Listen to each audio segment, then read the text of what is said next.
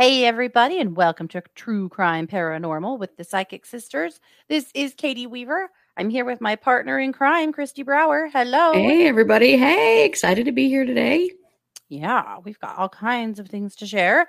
Kristi, how are you? I'm doing okay. I attempted something over the weekend that it's possible maybe I've gotten a little too old to do or a little too arthritic to do. I'm sort of famous for not acknowledging my age or potentially physical limitations. I've been known to do some stuff as I've gotten older that's seriously harmed myself. And I'm 44. I'm not like old, but I am middle-aged. And this weekend, we took a road trip to Crystal Park, Montana, which is a beloved place in our family. And you go there and you hike up the mountain and you dig quartz, right? Well, turns out that getting down in a hole and digging on your hands and knees for hours gets harder as you get older. And considering that I have rheumatoid arthritis, when we first got there, I kind of had a deer in the headlights moment, like, oh, holy shit, what have I done? I don't know if I can do this. I don't even know if I can get down on the ground. And then if I do, can I get back up again? Because I have, when you have RA, you have really stiff joints. Yep. Well, I managed to get down, but then anytime I had to get back up again, it was really hard. And, and yesterday I joked that I felt a little like I'd been run over by a train the day after. I'm a little better today. Like I'm doing okay. I think I'm going to recover all right. So I'll be okay. But it was one of those moments of like, oh yeah, I forgot I'm 5 years older than last time I did this. And I now have RA. Oh yeah. I know, but digging crystals at Crystal Park, I mean, that's a hard, I guess I thought, if I go up there, I need to be the guy that sits in a chair with the sifter and has other people shovel, stuff up out of the holes that I can sift and clean. Cause I was digging in this sort of cave that I built. And then when it would get too full of dirt, my son and my nephew would have to take turns shoveling it all out for me because I could not do it. And they weren't super thrilled about that, but oh well. This is why we have children, right? That's why they were invited. Come on, come to the party. Well, I'm glad you guys went anyway and had fun. And that is really cool super place. Fun. It's such a beautiful place. And we had the funnest little chipmunks who obviously must get all kinds of food from people up there. Oh, yeah. Because we had these two little chipmunks and my nephew Jackie named them Chip and Monk. And Chip and Monk were determined to get into Jackson's cooler. And then Jack had left his backpack open and they kept running in there and rummaging around and then coming back out. And they hung with us the whole time because Jack tripped and fell and spilled some Pringles. And so they actually got some food out of us. And then they were our buddies for the whole time we were there. They were the cutest. They'd get so close and Jack would talk to him and they would just look at him really intently and they'd come closer. And it was really cute. So it was a great time. Oh, that's awesome. Oh, I'm so glad. How fun. Well, that is the coolest place. It is in Montana at the very top of the Pioneer Byway. And the elevation is nearly 10,000 feet. And so it's really high. And just, pulling your wagon and hiking up the hill is a pretty good workout all in itself, especially with the elevation that high. And we went clear up to the top. Yeah. I insisted stupidly. Well, we were going to the top of a mountain and it is absolutely full of smoky quartz and clear quartz and amethyst. And it's really well known for the scepters that it has, which is, I wish I had one to show you. Have you got one in front of you? Yeah. This is a scepter. Sorry if I get in front of the camera. There we go. This is a scepter from Crystal Park, Montana. That is, I dug that up there my very own self. Yeah. Yep. So a scepter, basically, if you're not seeing this and you're listening, is, it looks like a queen's scepter, right? It has a crystal that is thinner and longer. Like the handle. And then a larger point at the top. Yeah, this one is a really smoky amethyst. This is my prized possession, this stone right here. Yeah. It is the biggest thing I've ever dug up. Oh, yeah. And, people pull prizes out of there. Sometimes you go and dig all day and come home with a lot of little things. Sounds like that's what you guys did. That's pretty much what we did, yeah. And it was all clear. We didn't really we got a tiny bit of smoky. We didn't get any amethyst at all. No amethyst. Well, anyhow, if you guys are ever looking for a cool place to dig, and what it costs to dig up there is $5 to park. Yep. That's it. Yep. Pretty cool. It's outside of Dillon, Montana. So, And maybe someday we should go up there and dig and do a live. That'd be really fun. That'd be really fun. You can't do a live up there though, because there's no cell service. No service. That's right. No, and there hasn't ever, but we could make a video. Anyway, so just so you know, that's a cool place. Well, I'm glad you lived through it and everything. Mm-hmm. I did. I wondered, I'm like, if I'm down for a week, I can't do this again. But today I'm quite a bit better going, okay, I can do it. Yeah. Well, good, because we were planning on going again this fall. So. I know, and I want to. However, one of the coolest things we're planning for this fall is we want to do maybe a road trip, a 2-day road trip of a cemetery tour. Yes. So we are working on, there are some really cool old cemeteries around us in Idaho and Montana, and we're working on putting together a list of we want to visit and graves we want to visit and stories we want to tell you. So that's going to be coming. Yeah. We're not entirely sure when. It'll probably not October, maybe. Yeah, later in the fall. But that's going to happen, and we'll take you guys along for the ride. It's going to be fun. It'll be like True Crime Paranormal goes on the road, and we're just going to go be chilling at old cemeteries. Mm-hmm. Our mother was an old cemetery aficionado. She sure was.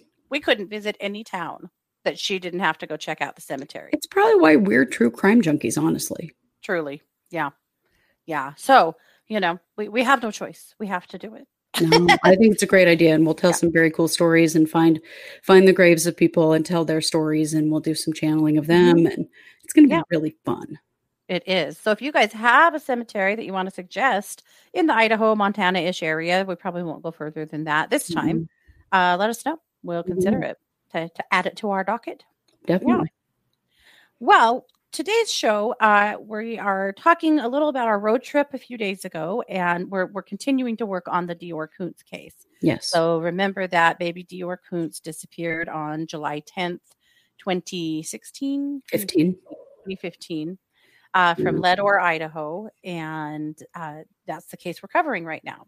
So we got in the car a few days ago, and you might have seen the live. We did do a little live from the Timbercreek area, but the Timbercreek Creek. Or the Timbercreek Creek, if you're from Idaho. Yeah, there's the Timbercreek or Creek campground, and then the actual creek. But anyhow. Creek. Why don't you say it about 10 more times? It's killing me. Waterway. It's a waterway, okay? Sure. It's a very small trickle of water, actually. It's not very big at all. Yeah. So we went up there and did a live. We had quite an adventure. Road trips with us typically are. We have kind of been those people that if something stupid can happen to them, it probably will, Mm-hmm. And so we want to tell you about the trip itself first, because what the hell? So it's about a 3-hour drive from our homes. So we met up in a central area and got in Kristi's car. She drove. We drove out there to Leadore, the booming metropolis of Leadore, which population 80 people, I believe. Yeah, it's a very small town, village. Nearly all the businesses are closed. There's hardly even anything that's open. Nearly, yeah. So we got into town, and the first thing that happened is that the initial map we looked up took us in absolutely the wrong direction. Mm-hmm. GPS out there, not so good. Mm-hmm. So we figured out where we were going. We got up to the campground, which was fine. There were people camped there, which kind of sucked because we couldn't get as much footage as we wanted because, you're not going to film people. We did a little bit. We'll show you as we're talking the campground. So when you pull in, if you can even call it a campground, I mean, it's tiny. When you pull in, it's 2 sites. I mean, one of the descriptions that I read was it's really 2 fire pits with some picnic tables, which it really is. I mean, that's Idaho up in the mountains campgrounds. I mean, they're not maintained, and there was an outhouse, like a BLM or Forest Service outhouse, yeah, and that's it. And then, so we drove up there first and we took a little footage, and in the video that we're showing you, you'll see that campground, the side of it is a side hill. Mm-hmm. It's a side hill that is really, really woodsy. And one of my first thoughts was, I can't fathom a 2-year-old climbing up this. I really can't. No. It's very steep. And that was one of the things that kind of, because, we're going up there and we're kind of trying to put ourselves in the shoes of a 2-year-old. Yeah. Where would a 2-year-old go? But to get to the creek, you either have to drive down the road or you could walk down the side of the, from the campsite. But again, very woodsy, very brushy and steep. It's a steep steep. little ravine. The banks of the creek are a steep little ravine. You don't just walk right up to the creek. It's not like that at all. No, and again, I went, I don't see a 2-year-old doing this. No, and brushy and really like down trees and, like thick, undergrowth and stuff that even a person of my height, whole 5 foot, would have trouble getting through, let alone a 2-year-old. Yeah. But we pulled down another road. There's an upper and a lower campground. Turns out they're both right there, but we didn't know. We weren't sure what the road that went down the hill would take us to. And so we drove down and discovered it took us directly to the creek. Mm-hmm. And the creek must get low enough. Into the creek. Yeah. So we parked, we didn't drive into the creek, but no. That's one thing we did right. But we got down there realizing, oh my God, you can't turn around. We will have to back up up this steep hill to get out of here, which is mostly okay. But so we got out, we did a live, we talked to you guys. And then I said, do you want me to walk behind the car and guide you? Because, it was really steep. I couldn't even see the road behind me because of how steep it was. So Kristi says, yes. So she jumps in the car and I'm standing there and I hear the hood pop. And I'm like, what the hell? I actually tried to close it. And she's like, no, I did that on purpose. She jumps out of the car. She runs around the side, opens the hood, and she says, just a minute. And this is what she has in her hand. This is a bottle of water drops, like a Mio bottle, right? This is what she has. This is her toolkit. So she opens the hood and I look at her battery and I see the most horrific, corrosive mess I've ever seen. And she starts pounding on the positive terminal with the Mio bottle. Mm-hmm. And I said, is the car dead?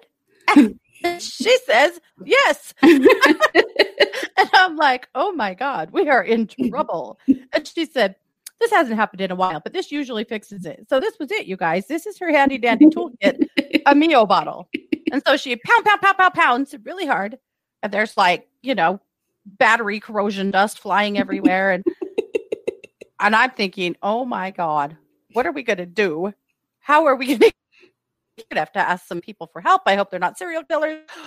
Oh, Jesus. So anyway, she gets in the car and it starts right up. So she is the master at fixing the car. So anyway, you know what she's getting for Christmas? A toolkit, for God's sake, because this is not a tool. I don't actually have any tools in my car. Well, the other thing that you missed is on the way to the campground, you take this road that is really just a path of big rocks. I mean, I don't know how else to say it. And so it's bumpy and vibrating and we're going along. And all of a sudden I hear this boom, like a gunshot. And it was my rearview mirror falling off and hitting my gear shift. Yeah. Gave me the crap out of us. It flew off of there. Yeah. So turns out it gets loose sometimes, which I did know that, but it hadn't fallen off in a while. My car's been okay for a while. I kind of forgot about these problems. So in order to back up out of the creek, I had to get the rearview mirror back on too. So yeah, I did though. Yeah. And then Katie guided me and I got up out of there okay. Yeah, she did. She did. The great guide. I'm like, do this. Just tried to tell her how to turn her wheel. I don't know. It worked. We got out. We got out. Yeah. But so then we drove. Well, as we were in the campground though, also our gas light came on. Oh yeah. And so we might not be allowed to take road trips after this. Yeah. The gas light came on and she's like, it's okay. We've got 72 miles. Well, it's only like 8 miles to the campground from Leadore, but it's like a 40-minute drive because you're on these horrible roads. So we make it back to Leadore and on fumes, I think, but we make it. We're fine. We did. We're good. We pull into the gas station and the gas pump itself is wrapped up with tape is like caution tape and is defunct. Also, we discover the gas station is actually closed indefinitely. So that's not going to work. And now, oh my God, we are in Leadore and out of gas. Now what? Because there's there's nothing for you'd have to a gazillion miles. Yeah, which is quite a ways. So I ask, I do what any smart kid does. I asked Google to take us to the nearest gas pump. Turns out there was a gas pump next door from where we were. It's not a business. It's just a gas pump. But there was one. Mm-hmm. So we pull up to it, and there's a car that looks like it's pulling into the gas pump. So we sit and wait, and they don't do anything. We wait more, and nothing happens. So we finally pull up a little further, and I went, I don't know if anyone's in that car. So Kristi pulls right up to the pump, kind of cuts them off, but, they weren't doing anything. And then we realized there's a person in a driver car that is passed out or like slumped over in the front. Slumped over, no shirt on. It was a man, but anyway. Anyhow, and I went, oh my God, is that person, are they okay? Kristi's like, well, maybe they're just looking down at their phone. And I went, I can't see them breathing. Like, we sat there for a minute and they weren't right. Like they were not looking at their phone. No. So Kristi gets out. I'm like the big coward in the car. I'm definitely, the Shaggy and Scooby of this organization. And Velma, gets out of the car. I'm definitely the Velma. So I get out of the car and I go up to the window and it's rolled partway down. And this guy is just slumped over in the driver's seat with his eyes closed with some weird eye drop thing on his sitting on his pants, which, made me question what he'd been taking. And I said, hey, are you okay? No response. I'm like, I don't want to touch this guy. I don't want to reach in there. I'm freaked out. What if he's dead? I don't know. Anyway, he looked dead. He did. And so I'm like, hey, man, are you okay? And then I yelled, hey, man, are you okay? And he kind of sits up and he looks all confused and he's like, yeah, I'm okay. And I'm like, look, whatever this is, I don't want to be a part of this. So I walked away and pumped the gas. And while I pumped the gas, he drove away. Yeah. And I'm like, oh, great. He's out driving on the highway now like that. Well, I had undone my seatbelt and was opening my door because I'm like, oh my gosh, this guy is dead. And I made Kristi go up there by herself. And oh my goodness, you guys, we are chickens. I'm a chicken. Huge chicken. Anyway.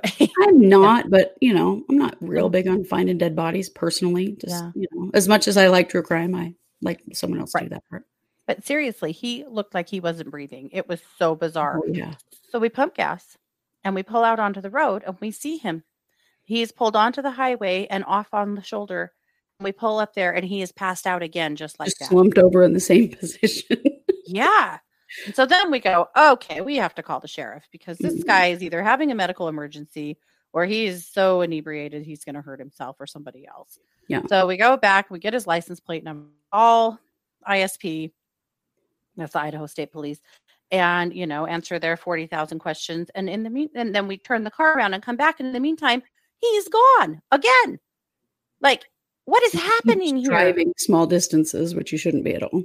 So we pulled down because we wanted to get a good picture of the Leadore store to show you guys because it, ties into the actual story we're here to tell you today. Yes. And he's at the gas pump, pumping gas. And a few minutes later, gone. And he did not come out on the highway because we would have seen him. We were standing there taking pictures. Mm-hmm. I have no idea where he went. I just really hope that he is okay and that nobody got hurt in whatever the hell was going on. Me too. It was a really bizarre situation. I'm like, who would have thought that we're out doing our investigation here and we crossed a dead guy? Right. We had to report a crime while reporting on a crime. We would have had a double report. We still do. Yeah, we still do. So then we left town. We start driving down the road and we have not gotten very far.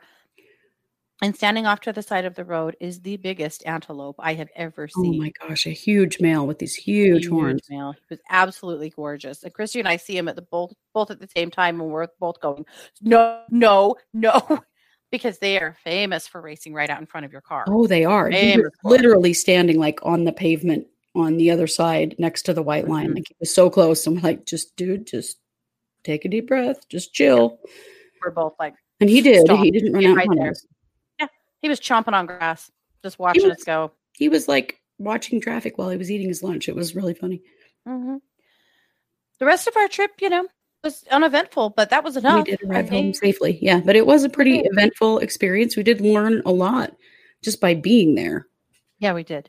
It helps so much, I think, to just really get a feeling for something to go.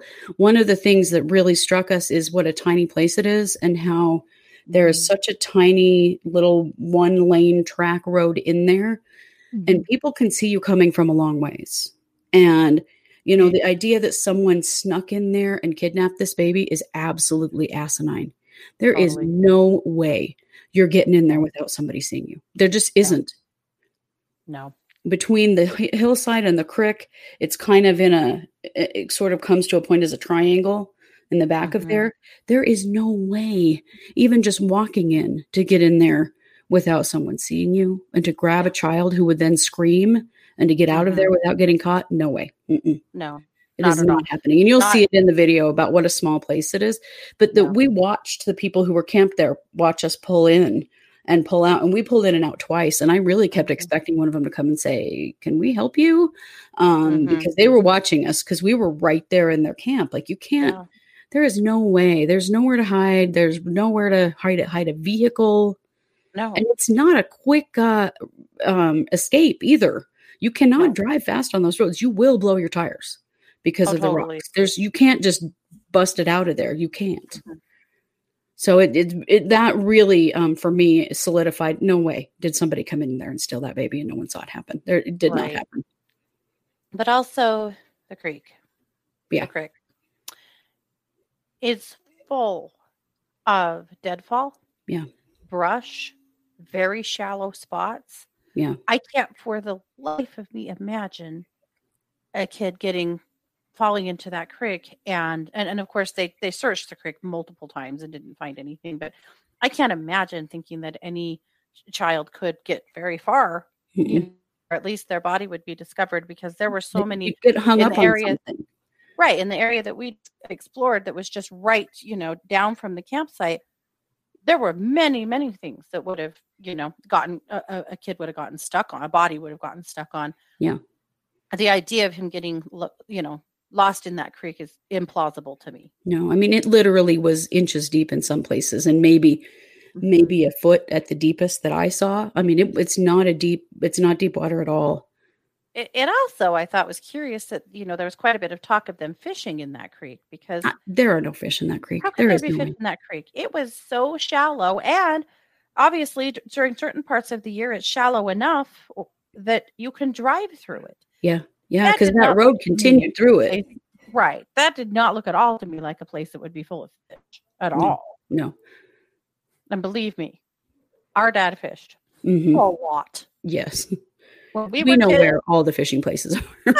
We were drug out on thousands of fishing adventures. Yes. And I'll tell you right now, my dad wouldn't have fished in that. No, there's no fish in there. There's a reservoir near there called Stone Reservoir, and that's where people fish out in that area. They don't fish that creek. There's no fish in there. No. Lots of things that really easily debunk significant parts of this story, to see it physically and realize that there's no way those things could have happened there. No. So we each took a couple of the main players to give you a little more deeper report on today. Yeah. And then the next episode, we'll do a psychic analysis of what we actually think happened. It's important to note that the stories of the main players, except for Isaac, changed many, many times. Yeah. The parents were interviewed between the times they were interviewed from law enforcement and the FBI and the multiple investigators on this case and news organizations. They never once told the same story. No. It was always different. And so I'm going to start with Jessica and have a rundown of who Jessica was. Now, Jessica, of course, is your mother, right? Mitchell at the time. Mitchell, yeah.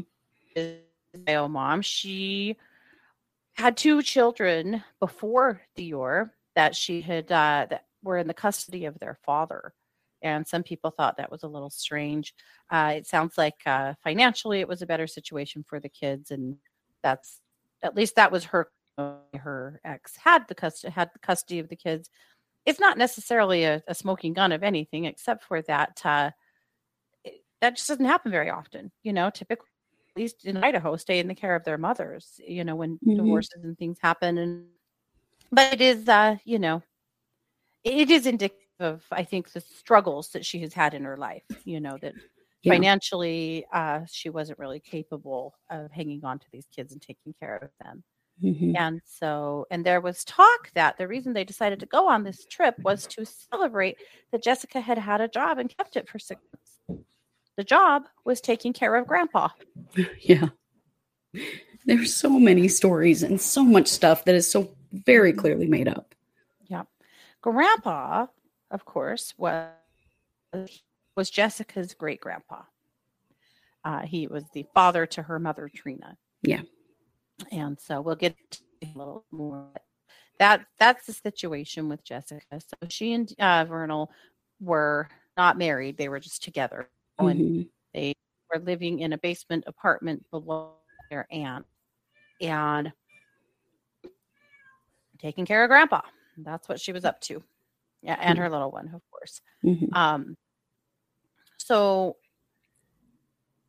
Jessica at first said that they were going to explore the campsite and asked Grandpa to watch the baby.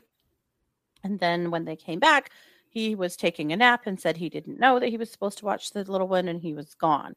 That's changed many times since then, but that was what she initially told law enforcement. She also, there's some big questions about when they actually arrived at the campground because they were dishonest about that as well in the beginning.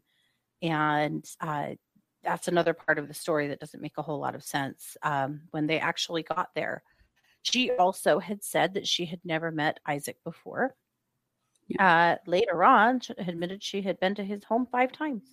So she did know Isaac. Just a lot of lies and inconsistencies there that didn't make very much sense. The week after, or within the week after that Deorr disappeared, they were at an FBI office in, I believe, in Pocatello, Idaho, talking to law enforcement there. And when they left there, they went to a sex shop and bought some sex toys. And the clerk in the shop recognized them from, all of the media flurry that had been happening and was just confused by their behavior because they were laughing and joking and playing and acting like they hadn't a care in the world. And literally there were still search crews in Leadore combing those hills looking for their son, and they're living it up in a sex shop. And people were very concerned about that kind of behavior and weren't really sure what that was about, But it was concerning enough to the person who was working in the shop that they contacted law enforcement and said, I just want you to know that this is happening, that this happened. What the hell? Is this how grieving parents act? Is this how people whose child is missing and there are search crews still combing the area are behaving? It is just all really strange, really strange. So, of course, they did what in Leadore. They came home. They did camp there for a little while and continue to look, but it was just, all of the strange inconsistencies in their stories.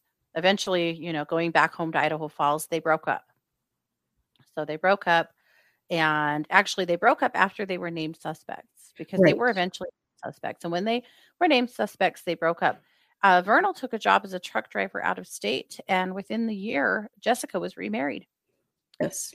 Yeah, that took her family by so much surprise that her mother said she didn't even attend the wedding. Yeah. She was so thrown off by that. Everything is just so incongruent in this case. It is. It is. There's so much unknown here. So much that we just... I don't know that we'll ever really know truly what's true because these folks have not told the truth from day one. No. And in the very beginning, they hired a PI. Mm-hmm. And they didn't hire, they said they hired a PI. The PI says he was never hired, that he was working out of his own pocket because he was, interested in finding this kid. So remember, Deorr disappeared on July 10th. So this letter was written on September 25th. So just 2 months later. So this is written by the first investigator out of Montpelier, Idaho. He says, Dear Deorr and Jessica, as I previously informed you today via my text to your cellular telephone at 8:31 a.m., I am withdrawing from the investigation because of circumstances beyond my control, including but not limited to a breach of trust on your part concerning your refusal to allow me to make this case national. I am perplexed as to why you did not want me to advertise the $20,000 reward. I was willing to put up personal funds in hope that the public could provide information leading to the whereabouts of your son. When I agreed to assist you, I informed you that I would work for you out of my pocket expenses. I was willing to forego my normal hourly fee. My stipulation was that both of you would be absolutely truthful. I told both of you that if I felt you were not telling the truth, stalling me, or otherwise misleading me, I would withdraw from the investigation. In my professional opinion, both of you lied and misrepresented the truth and the true facts that could solve the mystery of your missing son. There are other aspects of this case that I cannot go into at this time, but simply put, I believe that the searches will all be non-productive. The searches are only used by you to cover a possible crime that one or both of you may have committed. My suggestion is that you fully cooperate with the Lemhi County Sheriff and tell the truth. I do not appreciate the fact that one or both of you are spreading rumors that you have paid me. I have not received reimbursement to cover my expenses. I also feel that you are exploiting the public for financial gain. How can you live with yourselves? Sooner or later, the truth will come out. And that was written by the first investigator, Frank Vilt. Yeah. Well, and what he's talking about there is that there was a massive GoFundMe for this family, like over $100,000, wasn't it? Yes. It was a huge GoFundMe. A huge GoFundMe. Locals, people all over the country were determined to help find this child. And so, yes, an enormous amount of money went into a GoFundMe to hire investigative services.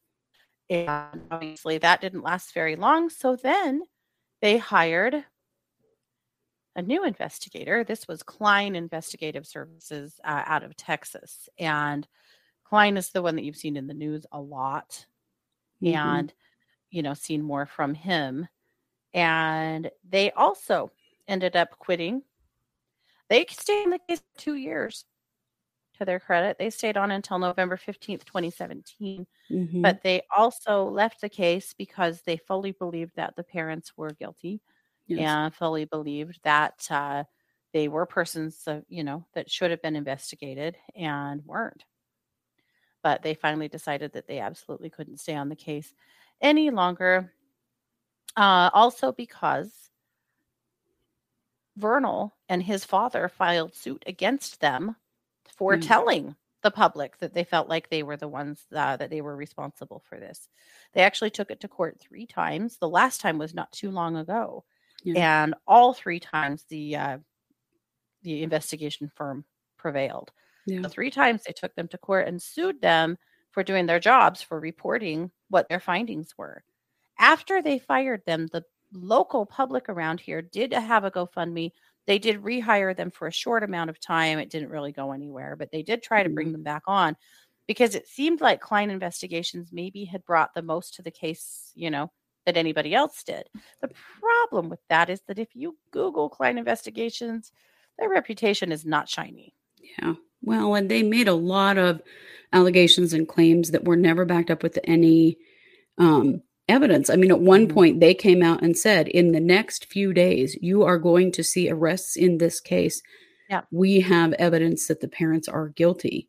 Yeah. And that was like 3 years ago. So right. They claimed that they turned that evidence over to law enforcement, and law enforcement didn't think that it was relevant. Well, they had a bunch of stuff that didn't, they found that there were several cadaver dog searches of the area. And at one point there was a bone found. It turned out to be an animal bone. At another time there were cremains found, and they found whose those were. And then another time they said that they had found a spot that could have potentially been a grave. But as far as I know, there either was no testing of any of that, or there was, and it ended up being nothing. And so it was never reported to the public. Yeah. But none of the stuff that they say they had ever went anywhere. No.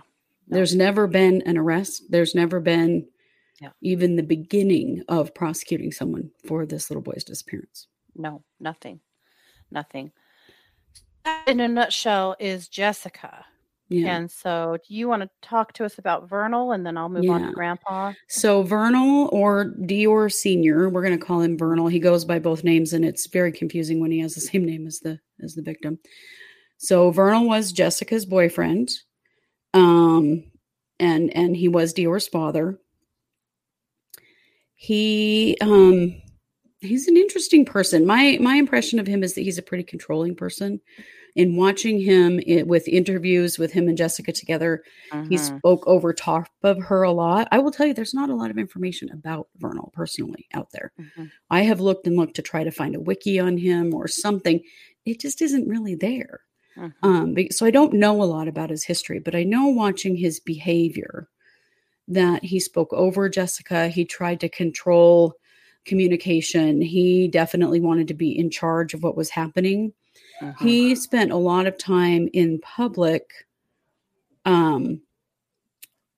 singing the praises of the searchers and the police and that kind of stuff. It was just all kind of flattery stuff. There's not a lot of substance to anything that he has said, other than he made a lot of statements about when they went to town. So on the day that baby Deorr goes missing, at some point around 11 to 12 p.m.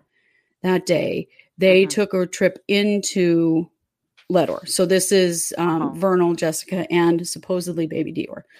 They this whole trip was supposedly precipitated because Jessica started her period, and so she needed to go to the store for some things.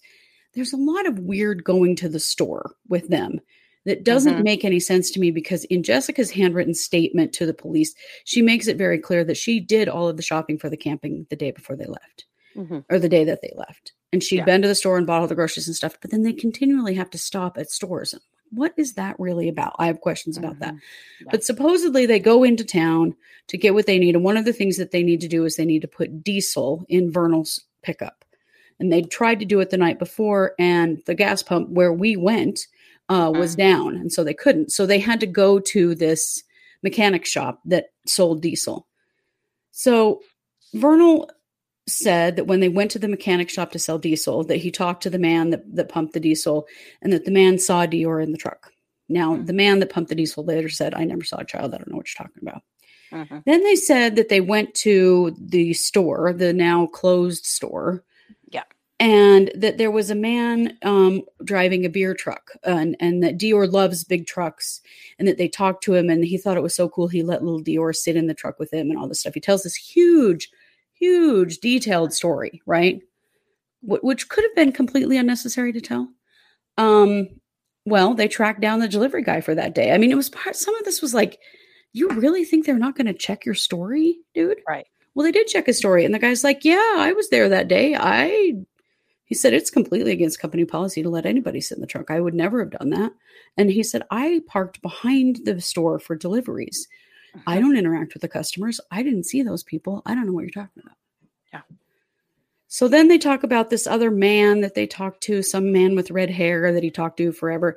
Here's the weird thing about that whole trip. Okay. It takes like 40 minutes to drive the 8 miles from the campsite to town. Maybe a little less in a truck. Maybe a little less in a truck. 40 minutes in a car. In a big truck with big tires, maybe they did it in 30. Maybe 30. But I mean, it's not a fast trip. No. According to, no, we're not even going to share the timelines because they're so confusing and they're so conflicting. But basically, from what they're saying, they spent an hour at that little store. Why? It's a tiny little store. It's certainly not a place you can spend an hour in. Now, they did make 2 purchases in the store. There were receipts for both of those purchases. But there is some time loss there. And I think that's a really key part of this story, is that there's lost time there. There was no need. They were running into the store for a couple things and to get the diesel. They could have done that whole thing in 15 minutes and been back out to camp, right? Yeah. And they were out to the camp supposedly later than they had told their grandpa that they would be, because he was waiting for them. But Vernal made up all these stories about all of these people that saw baby Deorr with them. Yeah. Every and literally single, nobody. None of them. Nobody. There was a None of story them about remember him. the creep with a Jeep. Yes. The guy with the Jeep that was supposedly in the store and was staring at Deorr the whole time. They made this big story up about that. It was a Jeep Rubicon. And then this whole thing happened with the Jeep Rubicon where there was someone who reported a similar vehicle with a similar man in Swan Valley. Okay, we're talking, these places are 4.5, 5 hours apart. Okay. Yeah. We've been to both of them. They're on completely opposite ends of where we live. Yeah. They're not close to each other at all, but that happened the same weekend. And so then people freaked out that there was this person driving around and they were calling him the creep in the Jeep. And they finally eventually found the guy in the Jeep Rubicon and he didn't do anything to anyone. No. But you got to know this is a tiny little town. There are no surveillance cameras anywhere, no cameras. But the people who work these jobs, they're the same people that work them every day. It's not like there's a lot of employees at the mechanic shop or at the convenience store. So these people, they remember that it's the same people who are going to be seeing these people over and over again. Mm-hmm. And not one of them, some of them recall Vernal and Jessica, but not one of them recalls seeing a little 2-year-old boy with them. No. And if you've seen the pictures, Deorr is an absolutely darling little kid. He was probably in a situation like that. He would have been running around and being funny. And, you would remember him. You would remember the little kid who was being cute, Yeah. No one in that town remembers that baby. Nobody saw him at all. No. There is to this day no proof whatsoever that kid was ever in that town or in that campsite. So that told me a lot about Vernal's character right there, that he, and these stories changed over time. He's told a bunch of different versions of them, but they went back to the people that supposedly saw that baby and none of them ever did. Mm-hmm. And, Vernal, one of the things that I find interesting in the way that people communicate is not what they say, but what they don't say. And when Vernal and Jessica were named as suspects, the things that they said, because Jessica said on the news, I did not kill my son. She didn't say, I don't know where my son is. No. She didn't say, I don't know what happened to my son. She said, I didn't kill him. Yeah. When you think about that. Yeah. Vernal said, I would never hurt my child, or I would never hurt my son. Yeah. He didn't say he didn't know where he is. He didn't say he didn't know what happened to him. Yeah. And, accidents happen. Basically what he was saying is I would never intentionally harm my child. But they left a lot out. Yeah.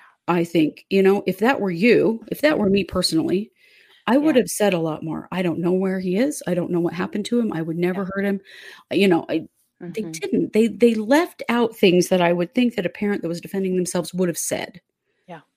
But I did feel like, and one of the other strange things that happened is that Jessica and Vernal both called 911 independent of one another. Yeah. And that Vernal was an hour or a mile and a half away down the road in his truck, supposedly to get cell service. However, Jessica called 911 in the campsite with cell service. Yeah. Why did he have to drive a mile and a half down the road to get cell service? We had cell service in the camp. We did a YouTube live. Our YouTube live. Yeah. I found that very interesting because Jessica calls 911, finds out they're already on the phone with her husband. Mm-hmm. Why? Why did that? Why were they in separate places calling 911, not at the same time together as the parents of this kid? Yeah. I found that very sketchy. And there were a lot of things in the statement about that day about Vernal driving down the road and coming back more than once. And I found that interesting. And why? What was he doing? Why did he keep coming and going? There were some statements made that he wasn't actually there at the camp when the baby went missing. And then some stories that say that they were fishing together and that he was there. But there are some other statements made that he wasn't even in camp when they discovered that he was missing. And if that's the case, where was he? So that's one of the things I find really strange is that there were so many different accounts of where Vernal was at the time that the baby was discovered missing. Mm-hmm. And why did he keep driving down the road and coming back? Mm-hmm. And I can't imagine if my spouse and I discover our child missing, we go searching, we can't find him. Why are we not in the same place at the same time as we call 911? for them to have called separately, independently, and didn't seem to know that the other one was calling. That's weird. My only thought on that had been if he drove down the road looking for him. But a mile and a half? Right. Well, and Jessica's statement was that he drove down the road to get cell service, and yet she called 911 in the campground with cell service. Yeah. So many I mean, on one hand, do not add up. Right. I mean, on one hand, did they just panic? Right. Maybe, which I think is possible. But it doesn't. Baby Deorr being in camp that whole day doesn't really track. There's lots of stories about what time everybody woke up, if they did or didn't make breakfast, what people were doing that day. None of it adds up. And none of it really includes Baby Deorr. No. In all those timelines, you don't actually see, Deorr was doing this, or Deorr was taking a nap, or he was playing over here. He's not in the timeline. No. It's weird. No, it is weird. Well, let's take a look at Grandpa. Okay. So Grandpa's name was Bob Walton, and he was old. He was 76. He was confused. He was on oxygen. Jessica and Vernal had been taking care of him. He wasn't in great shape. Now, supposedly, this camping trip was his idea, and he had invited Isaac without letting them know that he had invited Isaac, which, again, everything that we've been told about this case, you have to take with a big grain of salt. Right, because everybody told a different story about why they went on this camping trip and why they went to this place. One thing Isaac says is that Bob had been drinking a lot of whiskey on this trip. So, there's question there. There was also some questions about, that at one point, while people were searching for little Deorr, that the parents were sitting on the tailgate of the truck drinking beer. And so I've had a question all along about how much substance abuse was happening here. How sober were these people in charge of this little 2-year-old? And we can get onto that later. But they also said that the reason they came to this place, because I have always wondered, why the hell would they go there? There's so much better camping way closer. Yeah, this is a tough place to get to. Really long ways from home. Why would you go there? And it's not, it's one little tiny oasis in a lot of desert. It's not a nice place, really. It really isn't, no. Sorry, Leadore. Don't want to hurt your feelings. But no, but if you live in Leadore, sure. But if you live in Idaho Falls. Why? Well, Grandpa apparently camped here when he was a kid and had happy memories here. And that's why. Or so the story goes. That's one of the stories. That's why they camped here. All right. So Grandpa in interviews with the police, and he also failed lie detector tests. Everyone in this case failed lie detector tests, all 4 of them. Except for Isaac Renwand. He didn't. Okay. I had read that he actually did, but his story never really changed. He told the same story, but he did fail a polygraph. But I don't know. The information on the story is so hard because what I read is that he never failed one. Yeah, that there's so many. Who knows? And what does it really matter? Because why are we putting any stock in polygraphs anyway? Right. Well, and here we have Grandpa, who's obviously cognitive skills maybe are really reduced, but in interviews with him, he refuses to speculate about it. He laughs when he's asked about the case and basically blows it off. He claims he doesn't trust Isaac, which is odd considering that he's the one that invited him to come and camp with his 2-year-old grandson. And he also claims that no one ever asked him to watch Deorr, that he doesn't know why they keep saying that. And he claims that he was alive on the trip. And that's about all that you can get out of Bob. He says a lot of "that's what I hear and I guess" kind of stuff, right? In the Klein interview, that they asked him why, if he doesn't trust Isaac, why he would bring him, and he said, or why he's his friend. It is weird because Bob is 76 and Isaac is in his 30s. Yeah, but he says if you get too old, you want someone to be there in case you keel over. Which they're neighbors and whatever. I guess they're neighbors, or they were. They had been neighbors, former neighbors. Yeah. Anyway, but he does say he doesn't trust Isaac to stay in his house, watch his kids, or to not steal his money. So there's a weird vibe there with him and Isaac. But at any rate, when most of the questions that he asks are asked of him, in interviews, he answers with something like, "That's what I hear," or I don't know. I guess so. Really nothing. I mean, he just didn't really cooperate at all and Mm-mm. was not forthcoming with any kind of information, really. He died in 2019 from cancer. And so Yeah. if Bob Walton actually had any true information about what happened to baby Deorr, it died with him. Yeah.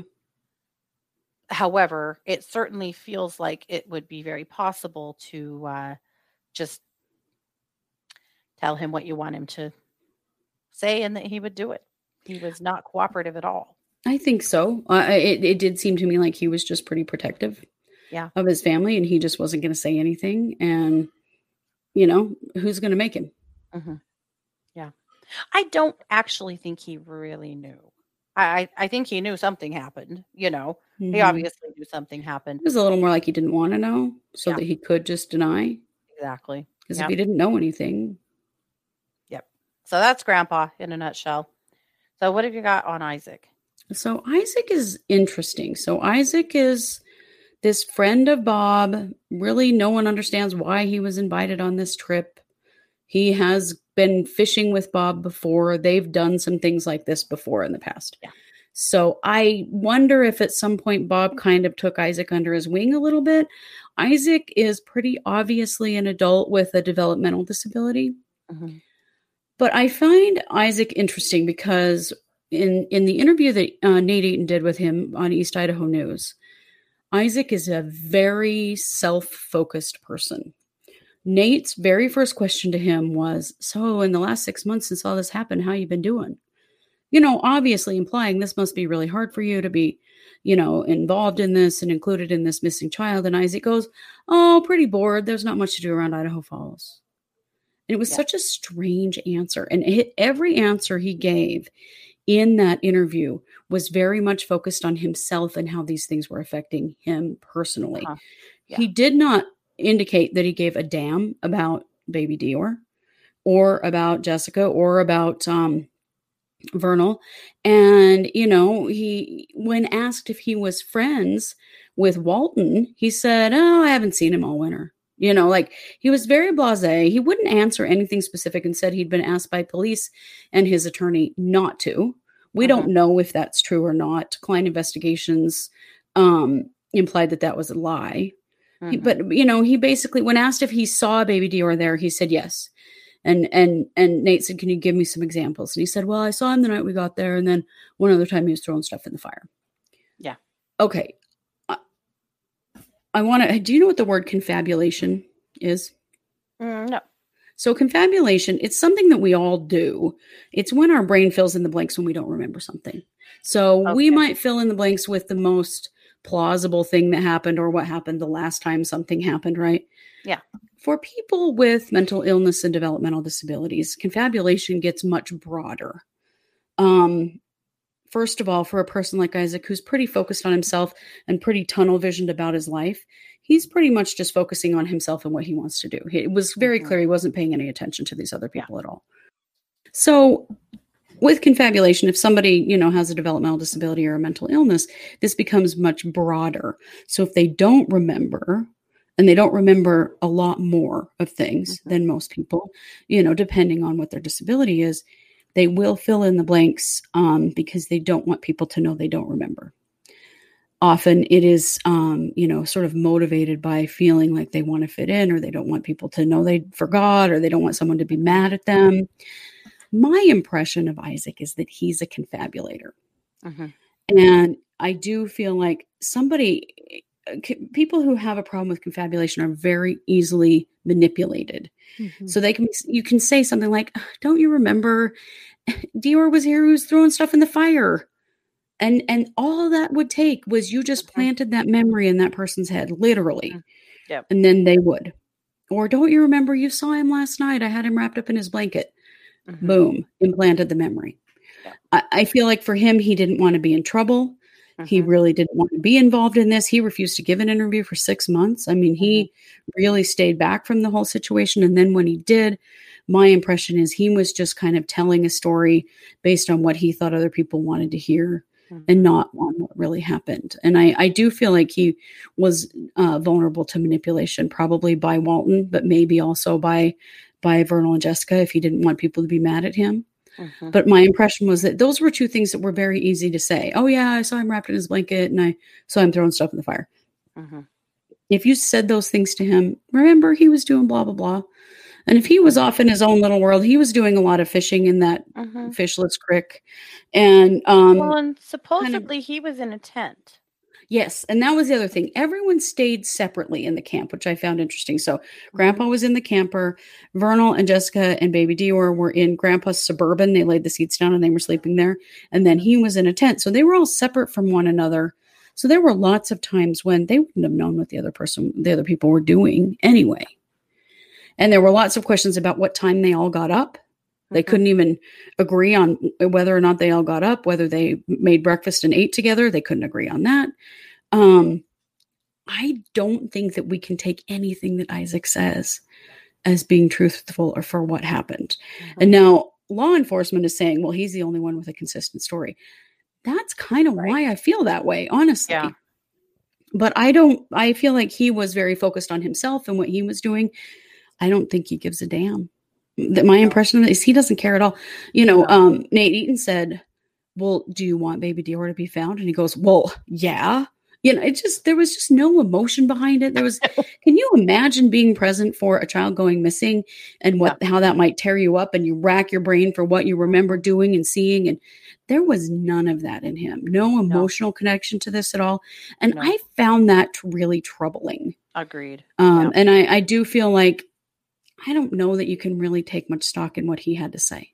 Mm-hmm. I suspect that he's a person that really stays focused on what he's doing and what he wants to do. Mm-hmm. And everything else is just sort of noise on the edges. And that he wasn't really paying attention. And they truly probably didn't even know. Yep, absolutely. And I think they knew that he didn't know. I don't think that he witnessed anything. I don't think he really did know. And and so, it was easy to just kind of go, well, this is what happened, Yeah. Well, and at one point he did say something about that there was an accident and then he rolled that back. Mm-hmm. That's the most he ever said. Yeah. But a very interesting person, but just I don't feel like not reliable. And that's the problem. I don't think any of them are. No. None of them are reliable. How are you? You cannot get the truth out of these people. You never will. No. And without finding an actual body. Yeah. Yep. And the public has been outraged that there has never been an arrest. The public has been, they still are, Oh, yeah.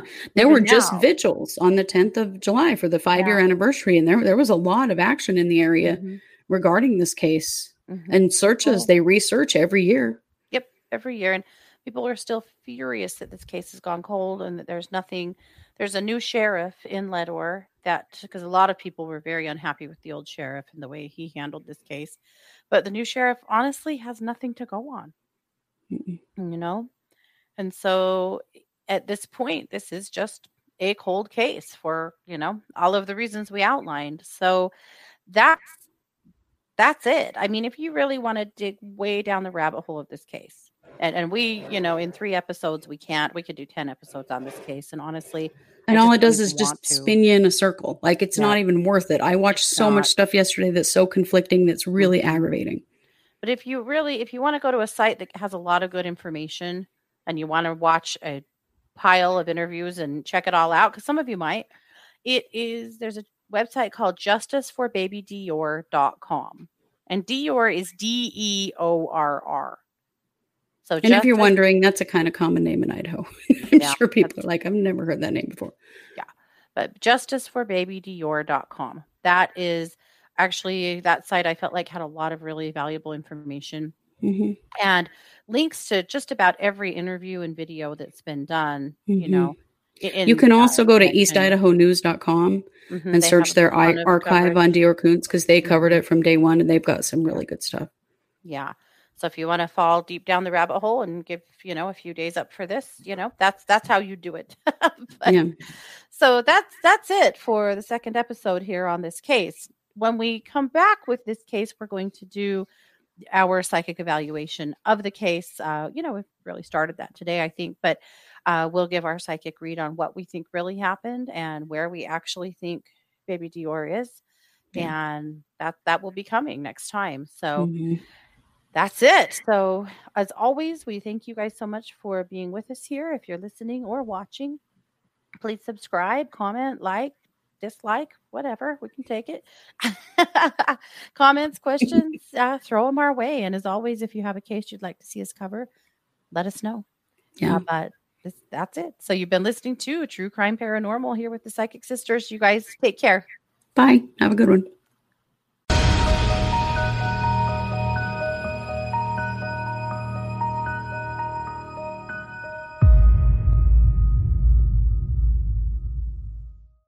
If you're enjoying this podcast, don't forget to like and subscribe on your favorite podcast platform. If you're watching us on YouTube, you can always like and subscribe there as well. We also love comments and reviews. True Crime Paranormal is hosted by Katie Weaver and Kristi Brower and produced by Kristi Brower.